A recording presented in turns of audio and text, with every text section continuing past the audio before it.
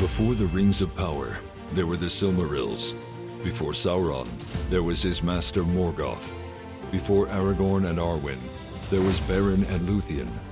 Join us as we explore Tolkien and all the ages of Middle-earth with your hosts from theonering.com, Jonathan Watson, Michael Grumbine, and Dan Coates.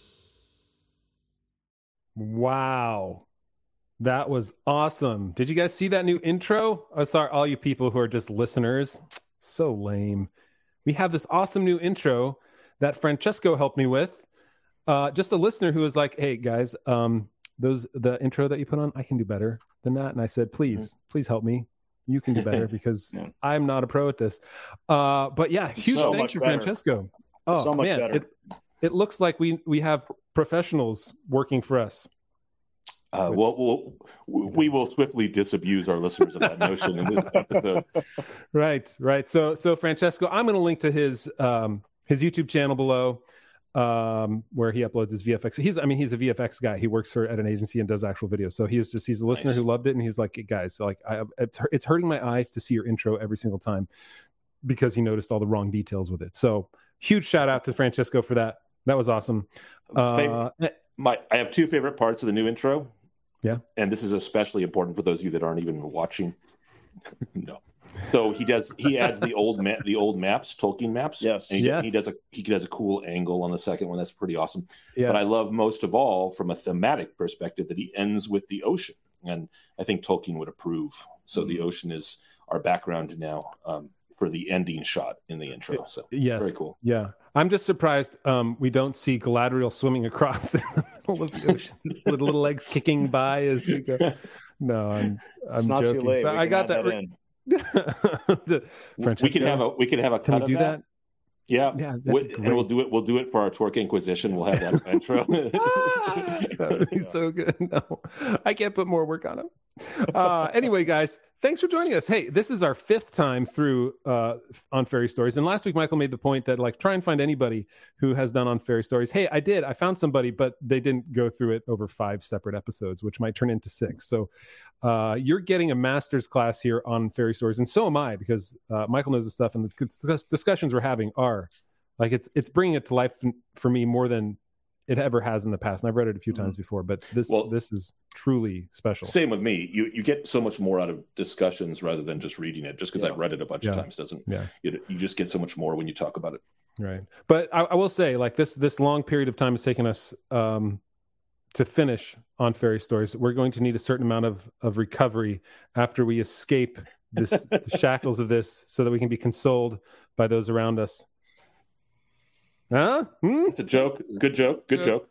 So this chapter is called Recovery, Escape, and Consolation. And we're going to jump into it. But of course, before we do, guys, we have to let you know that you got to become a supporter. You got to become a member to get the extended podcast. Go to theonering.com/member. Join us there. Join our Discord chats. Ask your questions. This week, we're going to be talking about modern art, contemporary art, whatever you want to call it. Art that sucks.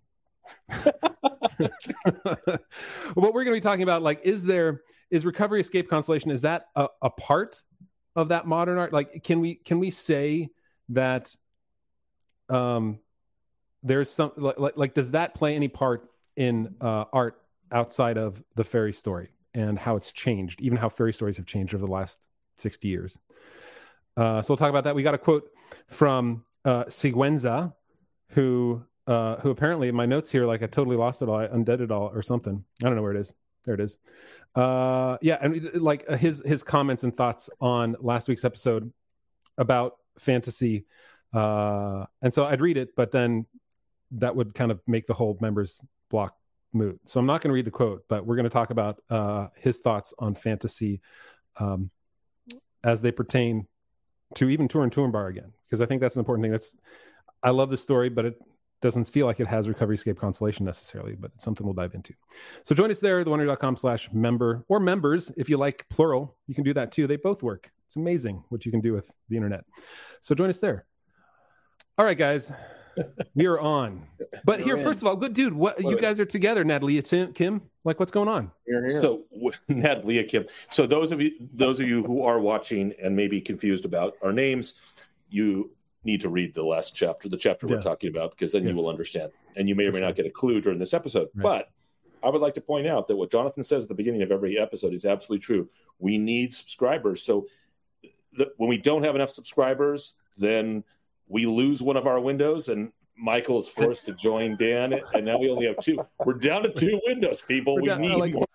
The costs of the extra screens on StreamYard are getting more and more expensive every year. It's Bidenomics and streaming. No, but Michael and Dan are together in California. We are. In the same place. Yeah. I'll get it out. It's pretty awesome. I'm glad he thinks so, because I do too.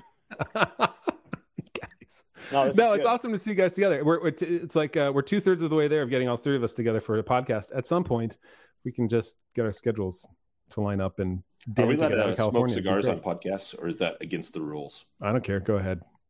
No, I mean not tonight. I mean, when we get a trifecta of all of us all in one place. Yes, 100%. Yeah. I'll do that in a good Belgian beer. I'll be very happy then. Yes. Okay, let's jump into this, guys. We've spent way too long on this intro. But this last chapter is pretty cool. Lots of Chesterton. He starts and he obsesses over trees. Lots of Chesterton. He takes down sci-fi. He attacks electric lights, and he finishes with the gospel. So it's pretty cool. Just saying. Well, he starts with recovery, so why don't we start there, since there's there's other things.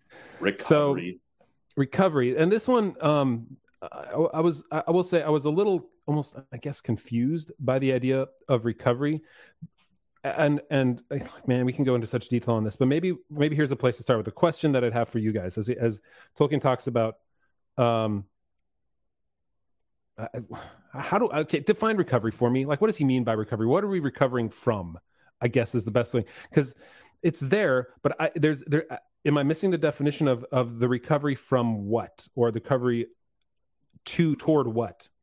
Well, you can. I think you can figure it out from the definition that he gives. It takes him a few paragraphs to get there, but he does give a definition. He says recovery, which includes return and renewal of health, is a regaining of a clear view. So, clear view of what? Seeing things as they are. So it's a regaining of a clear view of the world itself, of life around us. And that implies that our regular existence has a character through which our vision gets blurred. We get not clear vision. Maybe we see through a glass darkly, right? So there's the reality of living in reality. So there's a thing that happens with us where we get kind of tired of the familiar, and we cease to see reality with the wonder and the thing which it deserves. Reality deserves to be marveled at, and we stop seeing that, or our vision becomes blurry. And so recovery is that ability to clear the vision and see reality for what it truly is, worthy of our admiration, worthy of our wonder, etc. Very Chestertonian, actually.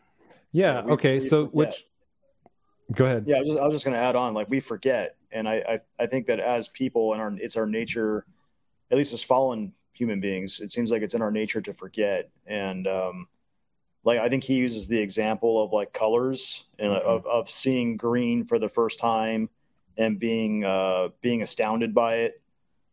He says we should look at green again and be startled anew by blue and yellow and red.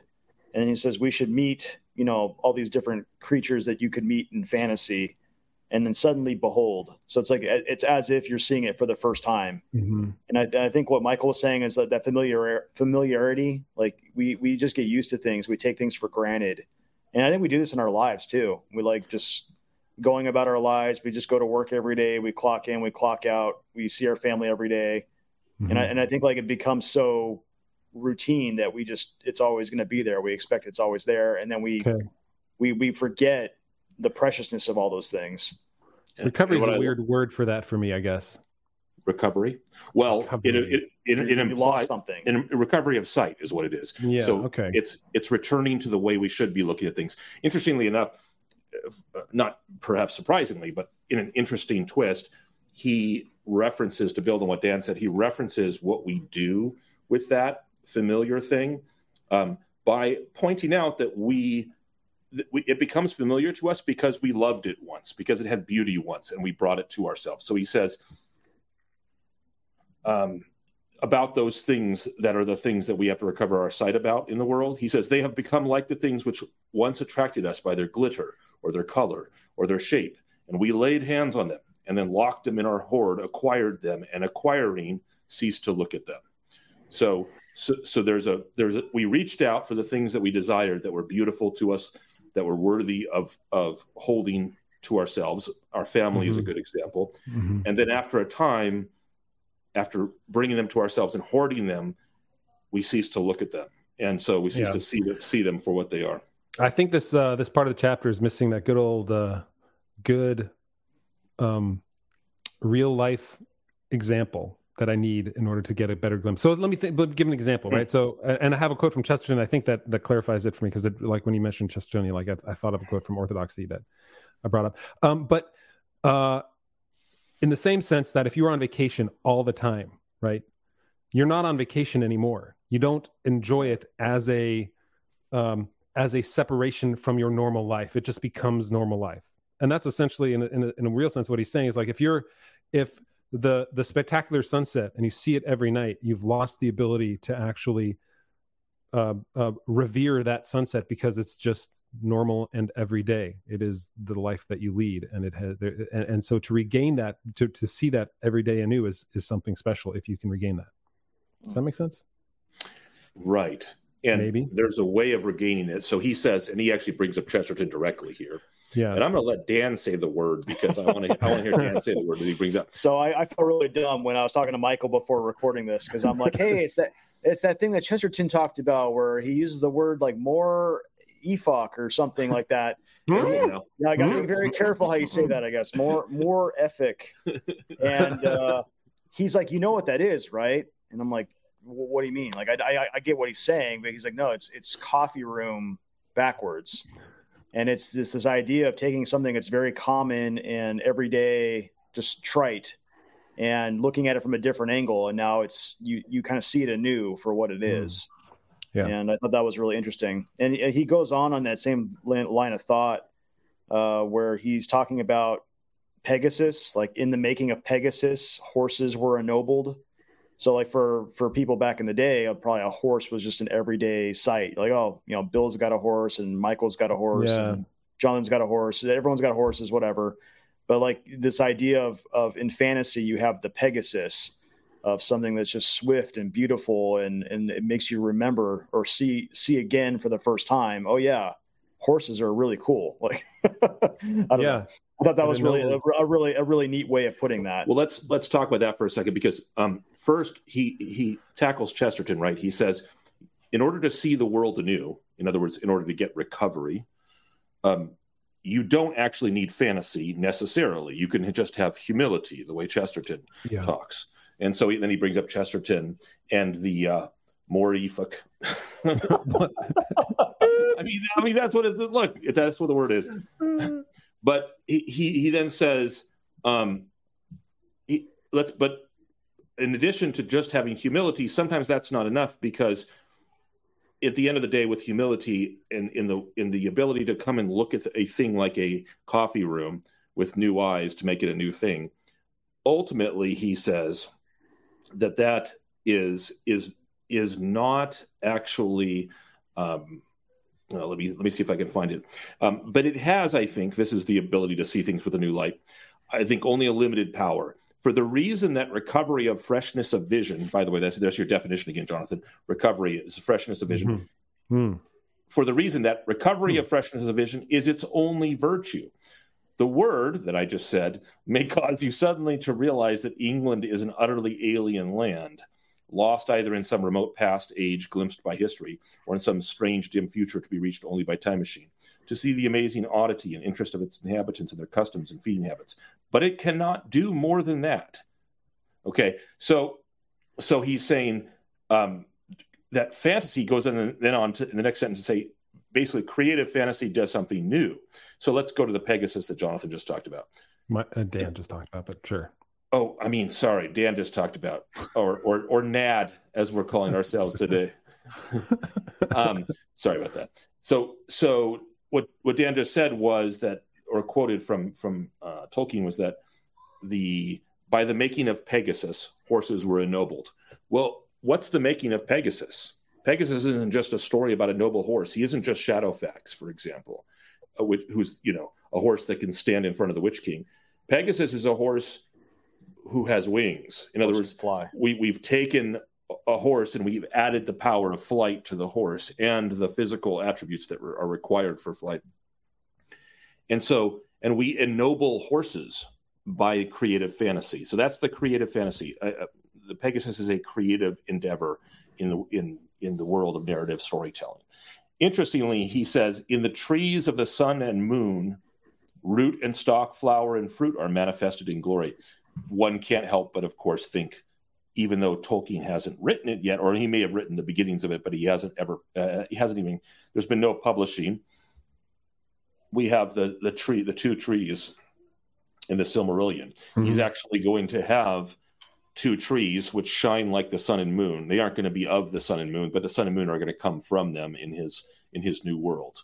And so it's interesting how he has for him, there are certain concepts like this, like the trees of the sun and the moon, which are so powerful that he needs to incorporate them even into his own work. Mm-hmm. But you're ennobling trees. You're making trees a better thing by having the trees of the sun and moon. Yeah. It's pretty cool. Yeah. So, and this goes back again to the green sun idea that he mentioned two sections back, where it is magic. It is a magic of sorts. It is the magic of the adjective. It is true subcreation to give wings to a horse, because nothing else can do that and create it so vividly inside your own mind. Otherwise, it just becomes, a false representation of what it is, either on paper or on a screen or in a dramatic play. But, and I would point out that in order for it to ennoble horses, it was also necessary for a story to be told about a winged horse. So you have the winged horse that is then, captured by Perseus and used in Greek mythology. So the story is part of which is of course fantasy. That's part of the magic. Let me bring up this quote from Chesterton and see, like this. I read this here as we were talking to, so I apologize if I missed anything, because I was trying to multitask in my head, and that's really dangerous for men to do. So this is from. He wasn't listening to you, is what he said. I mean, that's the normal. I presume that no one listens. I have a lot of practice doing that. Yeah. So this is from Orthodoxy. Chesterton wrote, "When we are very young children, we do not need fairy tales. We only need tales," which is interesting. Even then, he's pointing out, right, the tales are fairy enough for us at that point.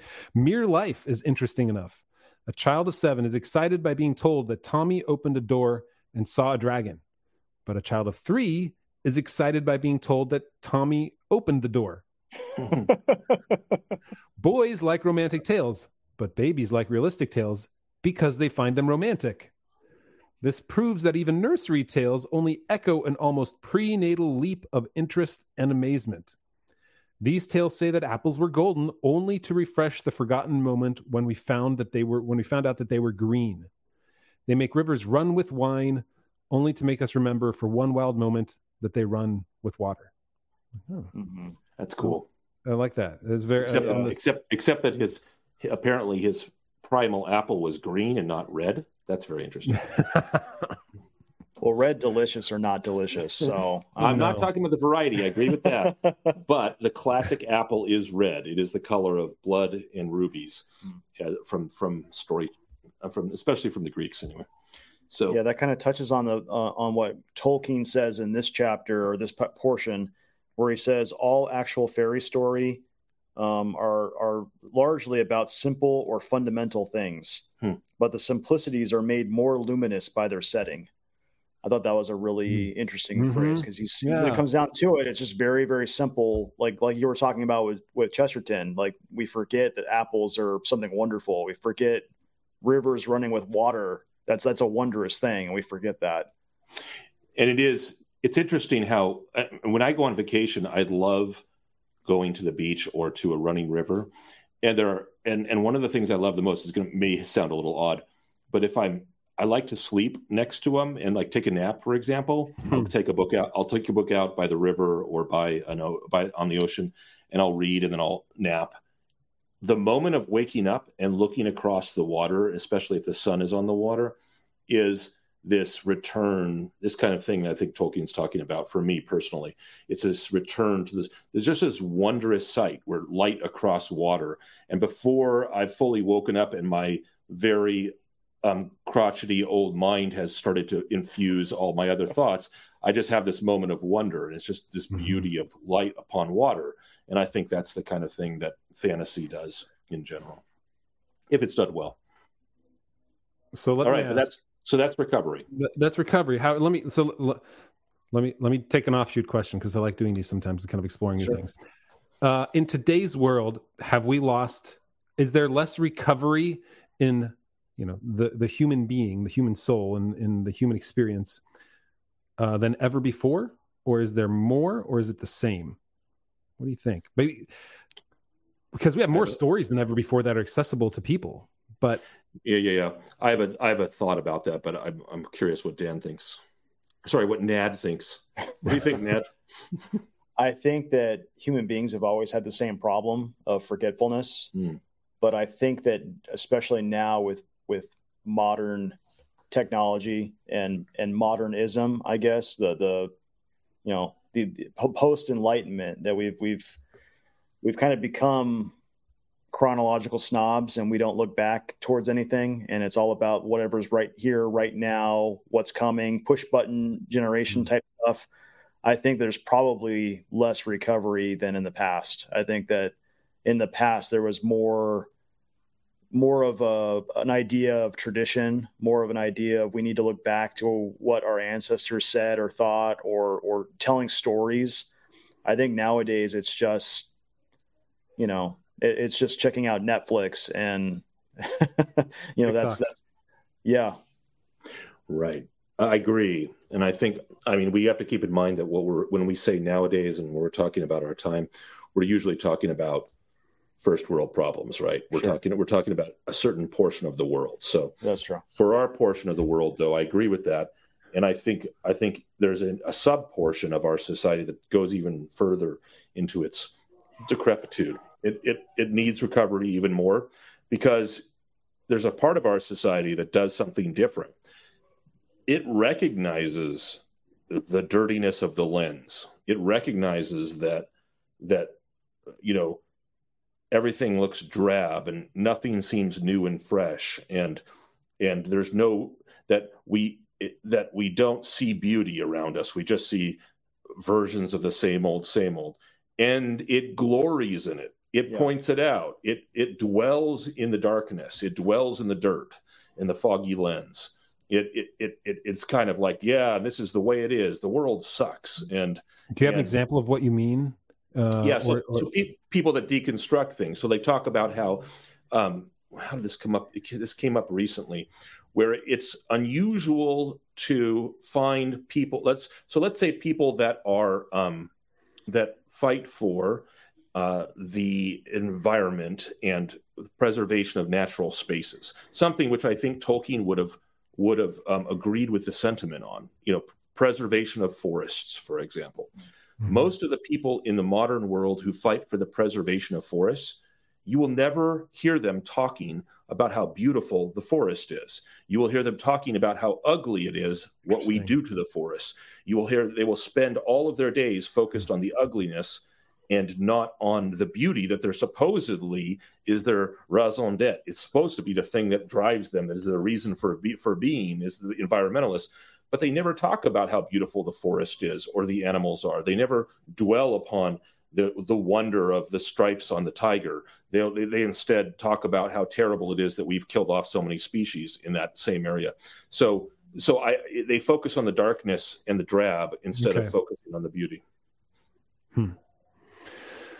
So why would you say then there isn't as much? Is it because this world, like Dan said, has taken over every aspect of our lives? For instance, I make a concerted effort not to read much news because there's so much of it everywhere all the time that I don't need all the bad news all the time, because it just overwhelms you, and you need even more recovery than you would otherwise. I mean, we hear about the worst things in the world at our fingertips all the time. And so, like, when I use Twitter, I have blocked a ton of accounts that I just don't want to see the news from. I'm like, I'm here not for the worst parts of humanity. And so I feel like not only is there less recovery in the sense that the wonder of that a good, as Tolkien would say, a good fairy story can bring you, the recovery that it makes you see. You get to see the sunset as an amalgam in your head, as an amalgamation of all the wonderful sunsets you've seen in your life, and re-experience that. But we need more recovery because we are in an even darker place mentally, I think, than like individually, not corporately, not as a society, but I think individually there's so much more darkness right now than there has been in, I don't know in how long, right? I'm not a psychologist. I can't look back and say I understand when things were the worst. I mean, obviously civilization has been a long history of destruction, disaster, and despair. But individually, I feel like there's so many, like kids in particular, when they get on, like when they're on TikTok all the time and when they're on social media all the time, man, it's dark for them. It's really dark. And they're reading less, so there's even less recovery. So we're in this sort of this spiral of like, there's the mountain is bigger because we need more recovery, and you're falling down this mountain, and then you're accelerating it by all the things that are but you have no breaks anymore because the fairy stories aren't being read, they aren't being experienced, aren't being loved, and you're getting crap movies even. So even the recovery that you might have seen in a great film is no longer around. That's my little diatribe. Right. That's brought home to me very powerfully in a show that I've watched some of right now, but I don't think I'm going to finish, which is Yellowstone. And, here's a show for which much of the grand appeal is the sweeping vistas and the beauty of the natural world. And every character in that show is reprehensible and unlikable. And with maybe one exception, but even then, not really. So there's we can't help ourselves. Even when we have the beauty of Montana and Wyoming on display in front of our eyes, we have to fill it with ugliness of human characters. And so I think we've grown to love the darkness in that regard. So we need more fairy stories. That's the point, is we need more real fantasy that gives our eyes that newness, that sparks the recovery, the clarity of vision. Right. And so from that recovery, we need to escape. Right. From that darkness. So in this section, the next concept is escape, that fairy stories bring escape. And he starts out by railing about people that criticize the idea of escape in literature. And he does it in a very Chestertonian way, actually, by pointing out that they use the word escape in a good way when it comes to something like if you're in a prison, you want to escape from a prison, and that's a good thing. But all of a sudden, when it comes to literature, if you're turning to literature for that kind of escape from a mental prison, now you're bad. Now what you're doing, say these overly critical literary types, now what you're doing is you're trying to escapism. Now it's a critique, and you're trying to deny the real world. And he goes on some very funny descriptions of how the real world is not that fun, and maybe wanting to escape. And he says they confuse the escape of the prisoner with the flight of the deserter. So if someone deserts something that they shouldn't have deserted, then that's recognized as a bad thing. And so essentially what Tolkien's doing here is an old philosophical thing, which is he's saying they use a word improperly. They use the word escape, and what they really mean is desertion. And that's not what we're doing, by the way. In fantasy, we're not deserting anything good. Like you're escaping the real world of your responsibilities and your obligations and your duties. That's what they call escape. Right. And they rightly criticize that, because it would be right to criticize somebody that just wanted to escape from their responsibilities. But he's saying they misuse it, because it turns out that the world, also he calls them Nazis. I just want to point out. This is the first one. He's the first one. Yep. Right. During World War II, he called them Nazis. Yeah, this is 37.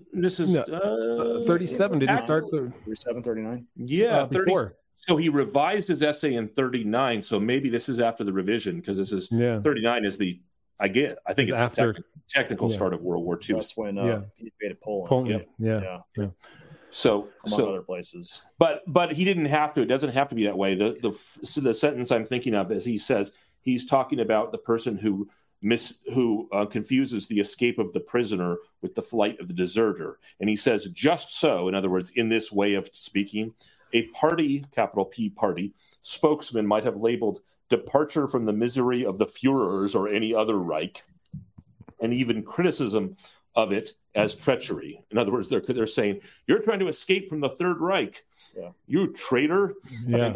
And he, Tolkien is, he skewers. He's known for skewering the Nazis, actually, but I had forgotten about this reference before we read it.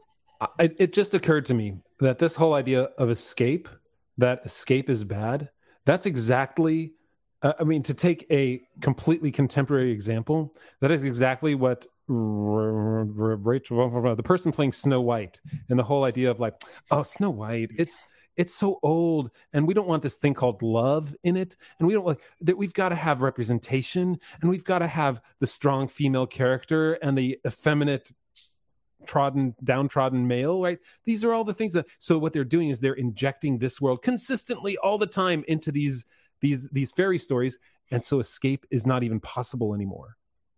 Because you're shackled within that world anyway, because it's just reminding you all the time of the world that we live in. And if fairy story does that, it's failed at the very beginning. It makes you wonder about this modern movement that you're referencing, Jonathan. Oh, not Jonathan. Sorry, not an OJ. Not an OJ. Today an OJ. I'm not an OJ. So okay, I hope you're not an OJ every day, but it's a dangerous thing to be. Just today, I'm not an OJ. But makes you wonder, where does that instinct come from? Like, if the world is so bad to the people that promote this kind of thing, the world is so ugly, and there's all these things, why can't we escape it? Why do we have to keep re-injecting this bad world into everything that doesn't have the bad world in it? Like, why do we have to make Tolkien's work, for example, reflect the modern world? Because it's not valid. I think they believe it's not valid unless it does, because their primary function are these modern sensibilities that they have. Yeah, but so what they're saying is, I hate this modern world because of all the oppression that we have to go through. Also, any tale you tell me, I have to inject this hateful modern world into it. Yeah, but I would say they're saying that the modern world that we're creating right now is better than this world, and so we're going to make They're playing John Lennon's Imagine in their head all the time, and they're imagining what this world should have been like when the author wrote it, if he would have been an ally, so to speak, of theirs. It's like the modern world is a giant prison. So if the modern world is a prison, who are the prison guards? Who are the wardens? Who are the wardens? And it seems like all of the ideologies that you see that are going on, there's something. I'm getting spiritual here, but there's something demonic about it. It just seems like all of the modern pushes, all of the modern movement of ideas, it's to keep us in the prison. It seems like they don't want us getting out. Yeah, it does seem a very dark impulse to say it at the same time. This world is terrible and dark and oppressive, and also, if you tell me another story that isn't like this, I'm gonna feel the need to inject this terrible, dark, ugly world into to somehow make it better or something dumb. Interesting because he shifts from that and goes from that kind of criticism to immediately start the takedown of the electric light. This is my favorite. Like his example of the oppression of the modern world is weighing him down as he goes outside and he's like, look at all these mass-produced electric street lamps. These are awful. These are terrible. What? This is why he hates Narnia so much. Wait a minute. When did C.S. Lewis start writing? No, actually, it was after this. But yeah, it was. Okay. I know. So he goes outside and he sees a bunch of streetlights. He's like, I got to escape. I got to get out of here. Actually, you know what's hilarious is given the chronology, C.S. Lewis would have heard this essay before writing about the lamp. So the lantern is actually trolling Tolkien. That's what it is. That's right. He's trolling Tolkien the whole time. He's like, look, I'm going to write The Magician's Nephew now. I've written The Crown of the Blind Oaks. And we know that Lewis trolls Tolkien because he deliberately trolled Tolkien with the Space Trilogy by making the main character based completely on Tolkien, obviously based on and Tolkien. mentioning Numenor in That Hideous Strength. That's right. Yeah. Well, and that may not have ticked off Tolkien as much because he might have liked that kind of reference of like to an ancient time. It's something from the past. But anyway, it is fun, like you say, Dan, the fact that he says he calls the electric lamp a product of the robot age, capital R, capital A. So and then he brings back in if only he knew. He says these lamps may be excluded from the tale, that's the tale we ought to tell, simply because they are bad lamps. And it is possible that one of the lessons to be learned from the story is the realization of this fact.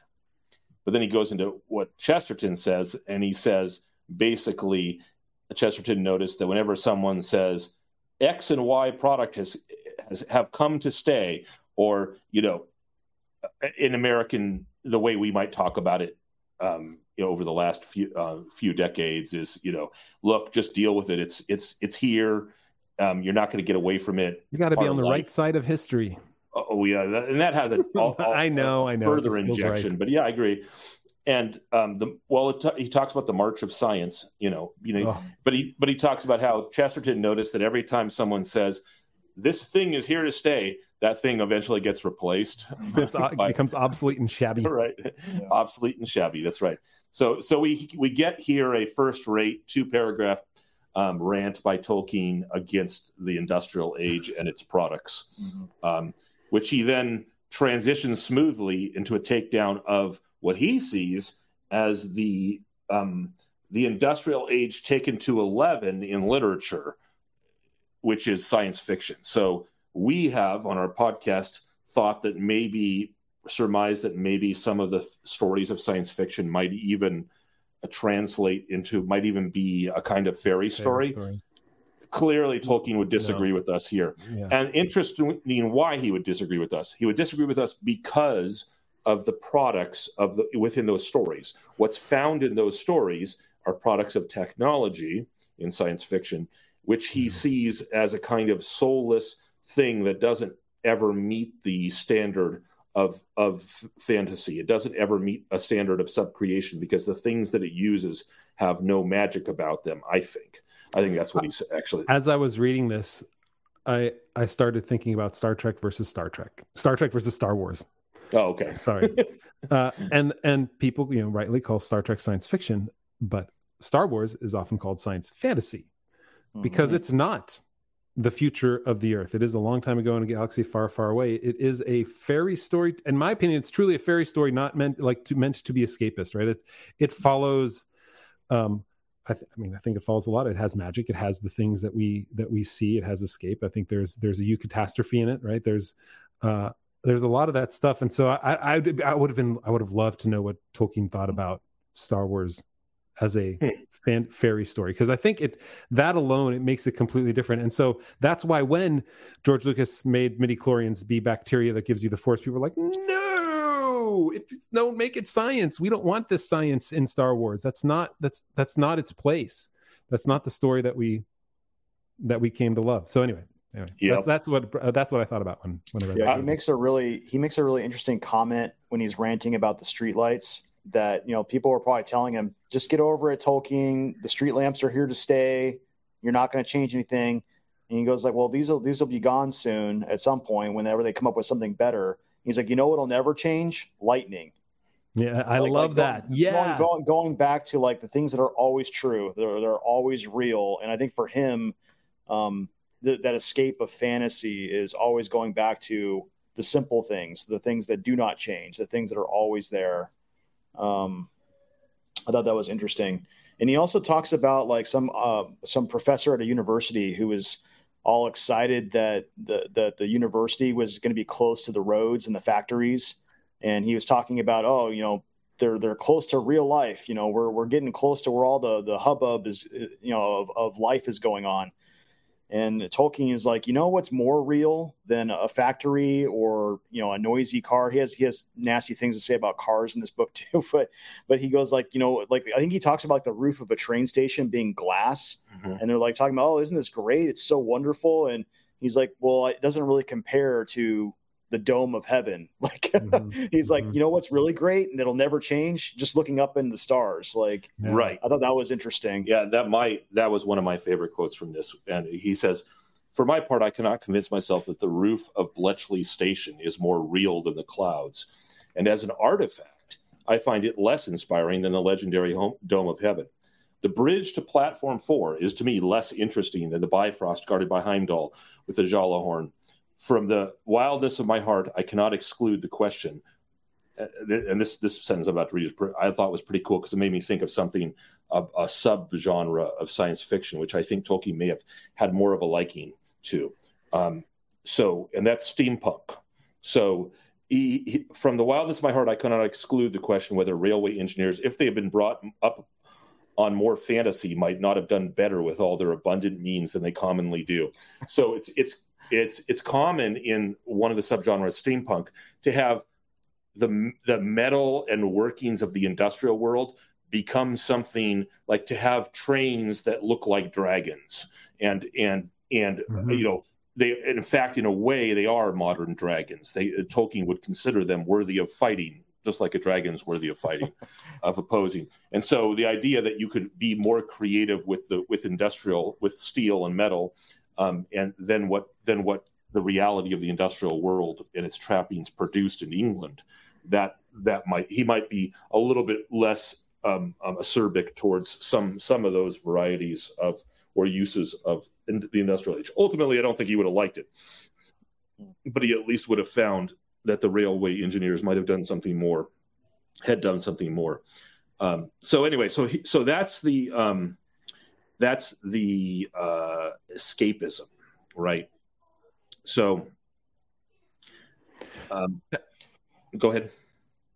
Well, yeah, the one line I had highlighted here is his definition of how there are more things profoundly to escape. After he rants about all this, though, he says there are more profound things to escape from than the noise, stench, ruthlessness, and extravagance of the internal combustion engine. There are hunger, thirst, poverty, pain, sorrow, injustice, death.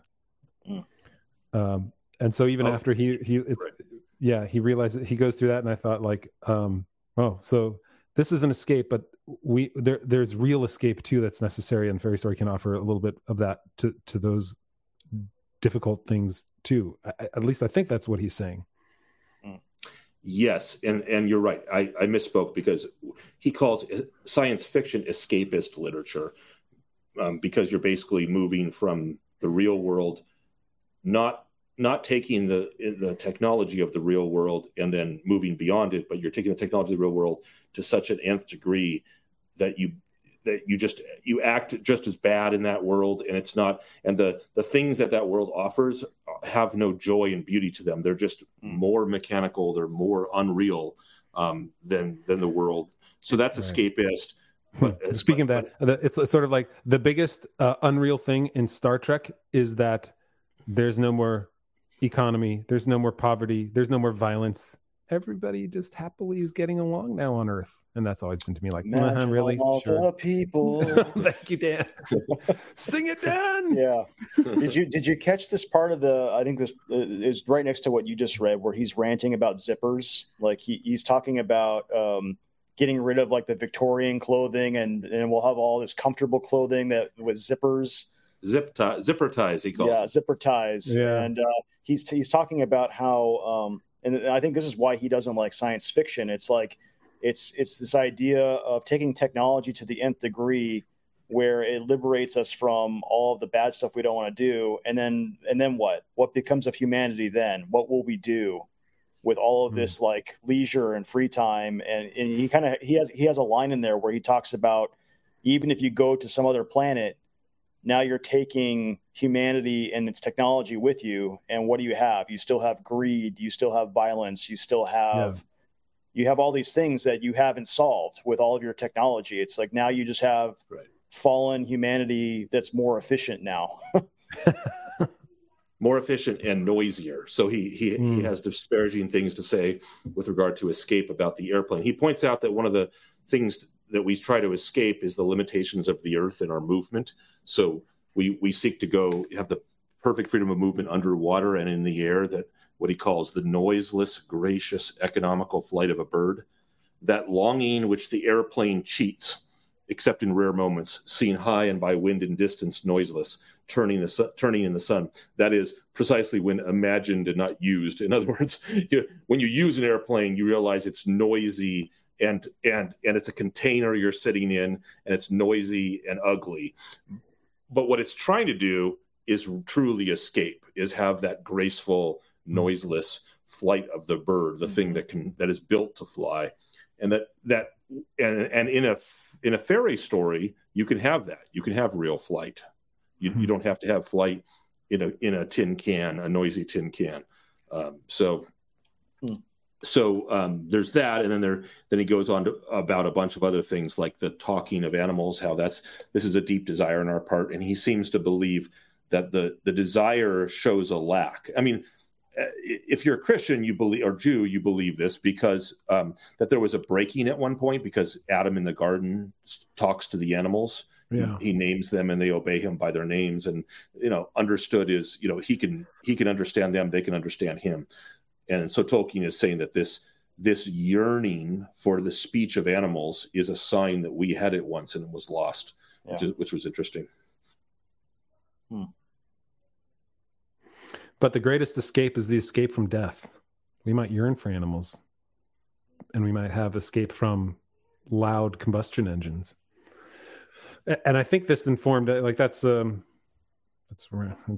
2 pages before the end, but that's like that. Reading through the Silmarillion, that's like the central point of the whole thing almost, because that's what causes the downfall of men, is wanting to escape death, and they're unable to do it in their real world. And the elves can't escape life, so death to them is something that, like, they can't escape the specter of wanting death in a way that they can't ever achieve, or to not be confined by this world any longer. It helps you get he here, before he makes it explicit in or more explicit in the Lord of the Rings, and after his death, his work in the Silmarillion is published. You can see here a window to how he thinks about elves and what they're eventually going to be like in his own world that he subcreates. Yeah. So it's kind of cool.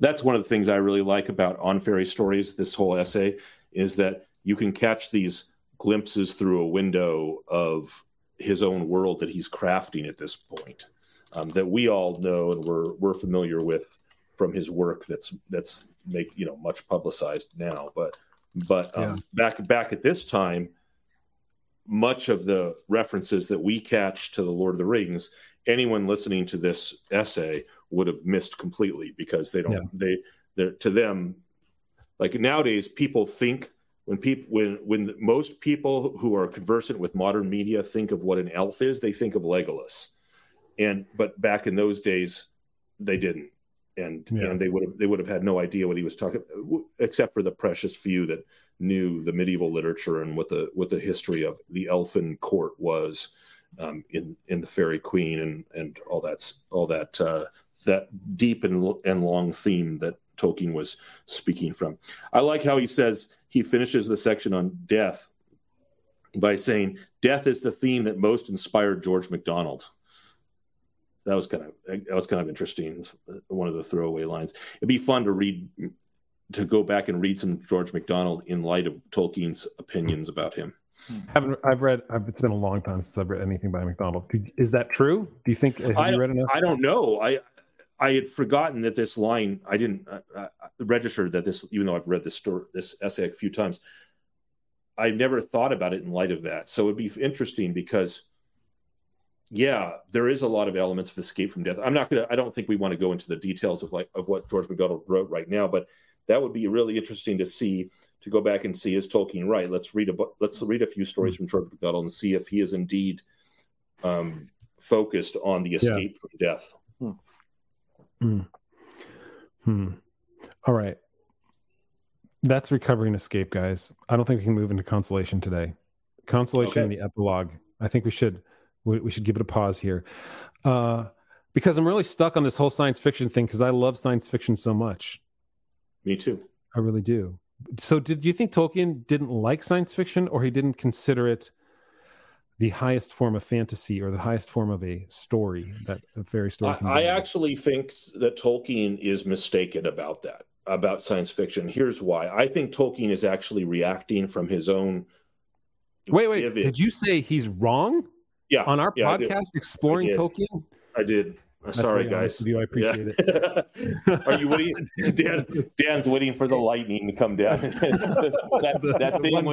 that most real of all elements of the world that no one can escape from is lightning. Yeah. So you think Tolkien's wrong? He's incorrect in his assessment of science fiction. I think probably a better way to say it is, I think that he's speaking from his own experience and his own great hatred of the abuses of technology. So in World War I and in the effects of the Industrial Revolution on the England that he loved, he saw the abuses of technology. But that actually doesn't mean that man's artificing nature can't actually bring some beauty. There are some things of technology that are created by man, of architecture and technology, that are not ugly. There are. Some of the Christmas lights, for example. When you see Christmas lights, a Christmas tree is made more beautiful by Christmas lights done well. And that's and there's a reality to. We can use technology for good. And even for beauty, but I think Tolkien had experienced so much evil from technology that he had a very visceral reaction against it. So anyway, I almost wonder if that being a product of his time too, that was kind of like the heyday of modernism, of this optimism that we're going to conquer the world, we're going to conquer space, we're going to have rockets, we're going to be going to the moon. I wonder if it was a subduing of it all rather than an exploration of it all. Right. And I wonder if that reaction on his part is just kind of a pumping of the brakes. We don't need to be doing all that. Yeah. And science fiction was really nascent right then, right? It was so early. There was the great science fiction authors. Name a great science fiction author from before 1940. H.G. Wells. Yeah. Wells. Asimov was writing. Asimov. I don't think Asimov. I got to look up. I know most of his work was in the 40s and 50s, but that would be interesting to look up. We prepared really well for this episode, guys. I'll tell you, Isaac Asimov. His first short stories were written. I thought they were the 30s, but a lot of 50s, some 60s. No, I don't see anything earlier than the 50s. I've lied to myself over these years. Somebody's gonna. What about Arthur C. Clarke? Was he earlier than Asimov? Oh no. Okay. No. He was after. What about Bradbury? Bradbury's after. No, he was after. He was definitely the 40s and 50s. What about Huxley? When did Huxley and Orwell write? They're later, of course, but I want to know he wrote 1984 and 1948. 48? Okay, that's easy to remember. The reverse number. Yeah. He flipped it. Huxley 1950. No, that's a film edit. Bibliography. Here we go. The 20s was when he first. There we go. Writing. I knew it. Brave New World was 32. Oh wow! Exactly. So I caught Brave New World in his criticisms. I thought I caught it. So he talks about how in science fiction, the zipper ties, by the way, that's one of the aspects of the clothing of the people in Brave New World is that they're always taking off their clothes, and it's so easy to do because they can zip. So and he says that they're basically he says that their morality remains.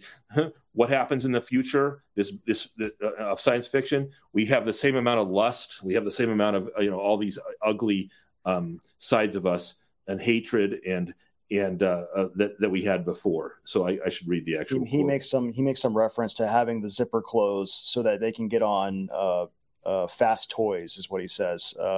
Maybe that's from Brave New World. I'm not sure. Here, shall I read it? Yeah. They may abandon the full Victorian panoply for loose garments with zip fasteners, but will use this freedom mainly, it would appear, in order to play with mechanical toys in the soon cloying game of moving at high speed. Yep. And keep going. And to judge by some of these tales, they will still be as lustful, vengeful, and greedy as ever, and the ideals of their idealists hardly reach farther than the splendid notion of building more towns of the same sort on other planets. Mm-hmm. Yeah, well, that's not Brave. That's not Brave New World, but obviously it's the beginning of science fiction. Yeah. Honestly, that's a very narrow view of science fiction too. Like science fiction at this point, like the kinds of science fiction stories we have, in my opinion, they're so distant into the future that they no longer resemble the world at all that we live in. Like you could say, sure, they've got screens, like they have windows now, but when you go to Dune, for instance, I feel like I'm sure you have war machines and things like that. Or if you go to what's the book? It happens like 30,000 years in the future. Can't remember his name, and I see the title in front of me. It's been a while. Anyway, it's so different from this world that it is barely recognizable in the same way that, like, look, they've got ships with screens and windows, just like in a fairy story. They still have houses with windows and doors. The similarities are stretched because they're so different. Yeah, I mean, but Tolkien just doesn't like towns. He doesn't like clustered human dwellings. That's a good point. And so the idea that we would go colonize and we'd build more mechanical cities on other planets, it would be. But what if you're going to those places to establish space away from other people?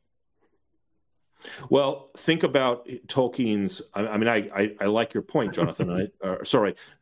Jay. I like your point because I think about Tolkien's friend who wrote a story about another planet that is very much not about clustering towns. Perelandra is a very different kind of sci-fi book about another planet, and it doesn't have the clustered towns that Tolkien is complaining about. But it's also, I think the distinction there is that it's not technological. It's spiritual, and these angelic beings show up and they transport them there, and it's just magic. Mm-hmm. It's not really. It almost feels to me like C.S. Lewis is like saying, no, we can write science fiction without what you're talking about. I can do it. Look, here it is. Yeah. Again, the trolling version. Like it's almost like the space trilogy is a response to Tolkien. It is. Yeah, it is. Because we know that it was a contest between the two of them, or it was a bet that they did. That Tolkien lost. They should have switched, man. Tolkien should have written the science fiction, and I would have loved to see what we would have gotten then. That would have been awesome.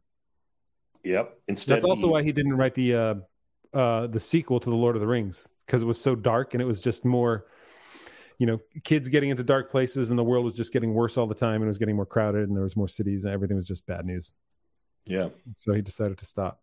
All the things he didn't like. All right. So we've gone over an hour, as is our wont.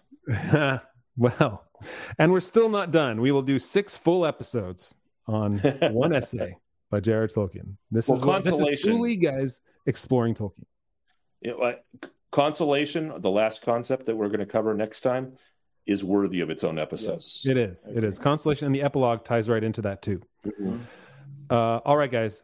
We're going to shut it down, but we will go to our members block that you can get by going to theonering.com/members, and that's all I'm going to say about that.